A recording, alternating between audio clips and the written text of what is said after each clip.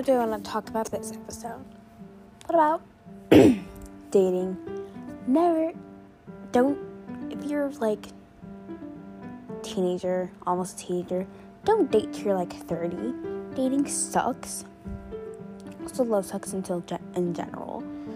And I won't let my kids date until they're 30. They're 30. But like also, like I would let them date if I know they're more emotionally capable than me. I have seen so many relationships go wrong. I have been in so many relationships that have gone so wrong. Also, don't crush on people that are very close to you. Like, I know, like, you usually do crush on people close to you, but, like, because, like, those are the people you're around most. Like, don't do that.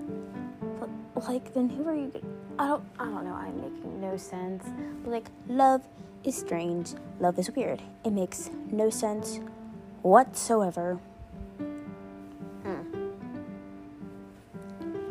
And, yeah, I don't know, yeah. This episode is kind of sad.